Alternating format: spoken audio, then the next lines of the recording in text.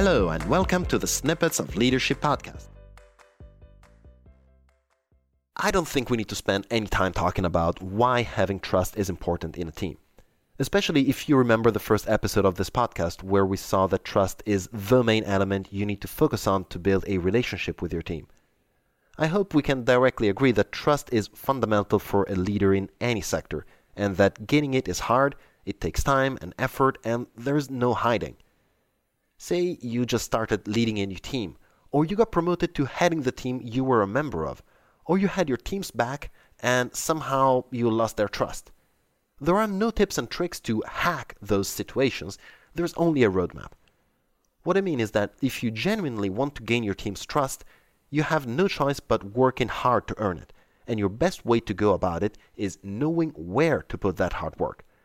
So, my goal for today is to give you a basic primer of what qualities build trust, how you can measure how much you possess of those qualities, and what to do with that piece of information. And that will constitute your personal roadmap to building a trusting relationship with your team. Now, research shows that your team will decide if and how much they trust you based on how much they believe you possess three qualities. First one, credibility, which means that your actions are consistent with your words. Second, respect, meaning that you care about their personal and professional development. And number three, fairness, meaning that you will treat every member of your team equitably. Those three qualities are what you need to prove to your team that you possess. So in the rest of this episode, we'll go more in detail on each one, and I'll also give you a few applicable ideas on how to go about it. Just one thing before we get started. Remember that when it comes to trust, it's not just about what you do. It's also about what others perceive. It may sound obvious, but if you're doing everything by the book, but people still don't believe that you're credible, respectful, and fair, they will never trust you. So let their perspective be the guide for your actions. Now, let's see it from your team's perspective. When it comes to credibility, you come out as credible when your team believes that you tell the truth, that you're ethical in your business practice, and that your actions will be consistent with your words. For example, that you will follow up on any promise that you make. When it comes to respect, people will feel respected when they believe that you will support them in their professional growth, will consider their ideas when making decisions, and that you will generally care for them. And when it comes to fairness, people will believe that you are fair when titles and personal relationships to you don't matter when it comes to deciding pay and benefits, career development opportunities, or taking sides when you need to solve a problem or a conflict. These points that make up credibility, respect, and fairness are what your team will literally grade you on, consciously or unconsciously, and on that basis, they will decide if and how much they trust you. It's up to you to prove those points with your behavior, and here are some ideas on how to get started with this. First of all, make a list of these elements and give yourself a rating on each one.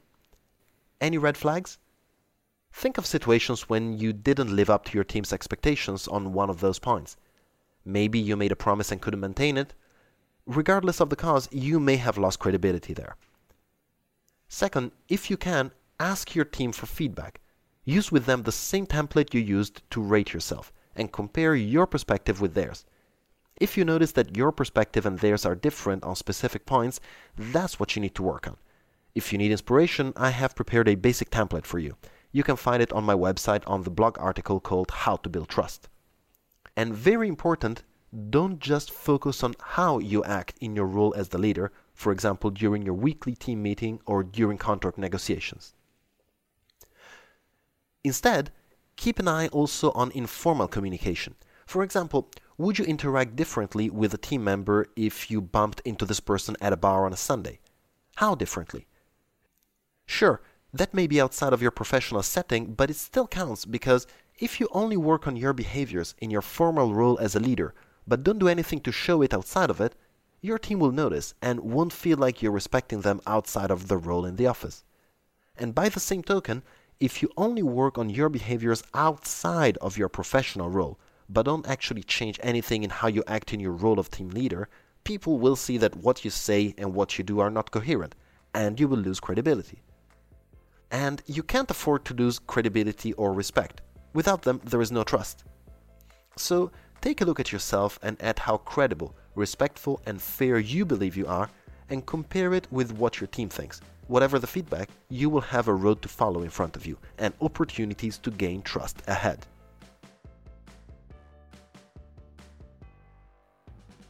Thank you for listening. My name is Eduardo Bindazzane from EBZ Coaching. I'm a leadership and communication trainer and consultant.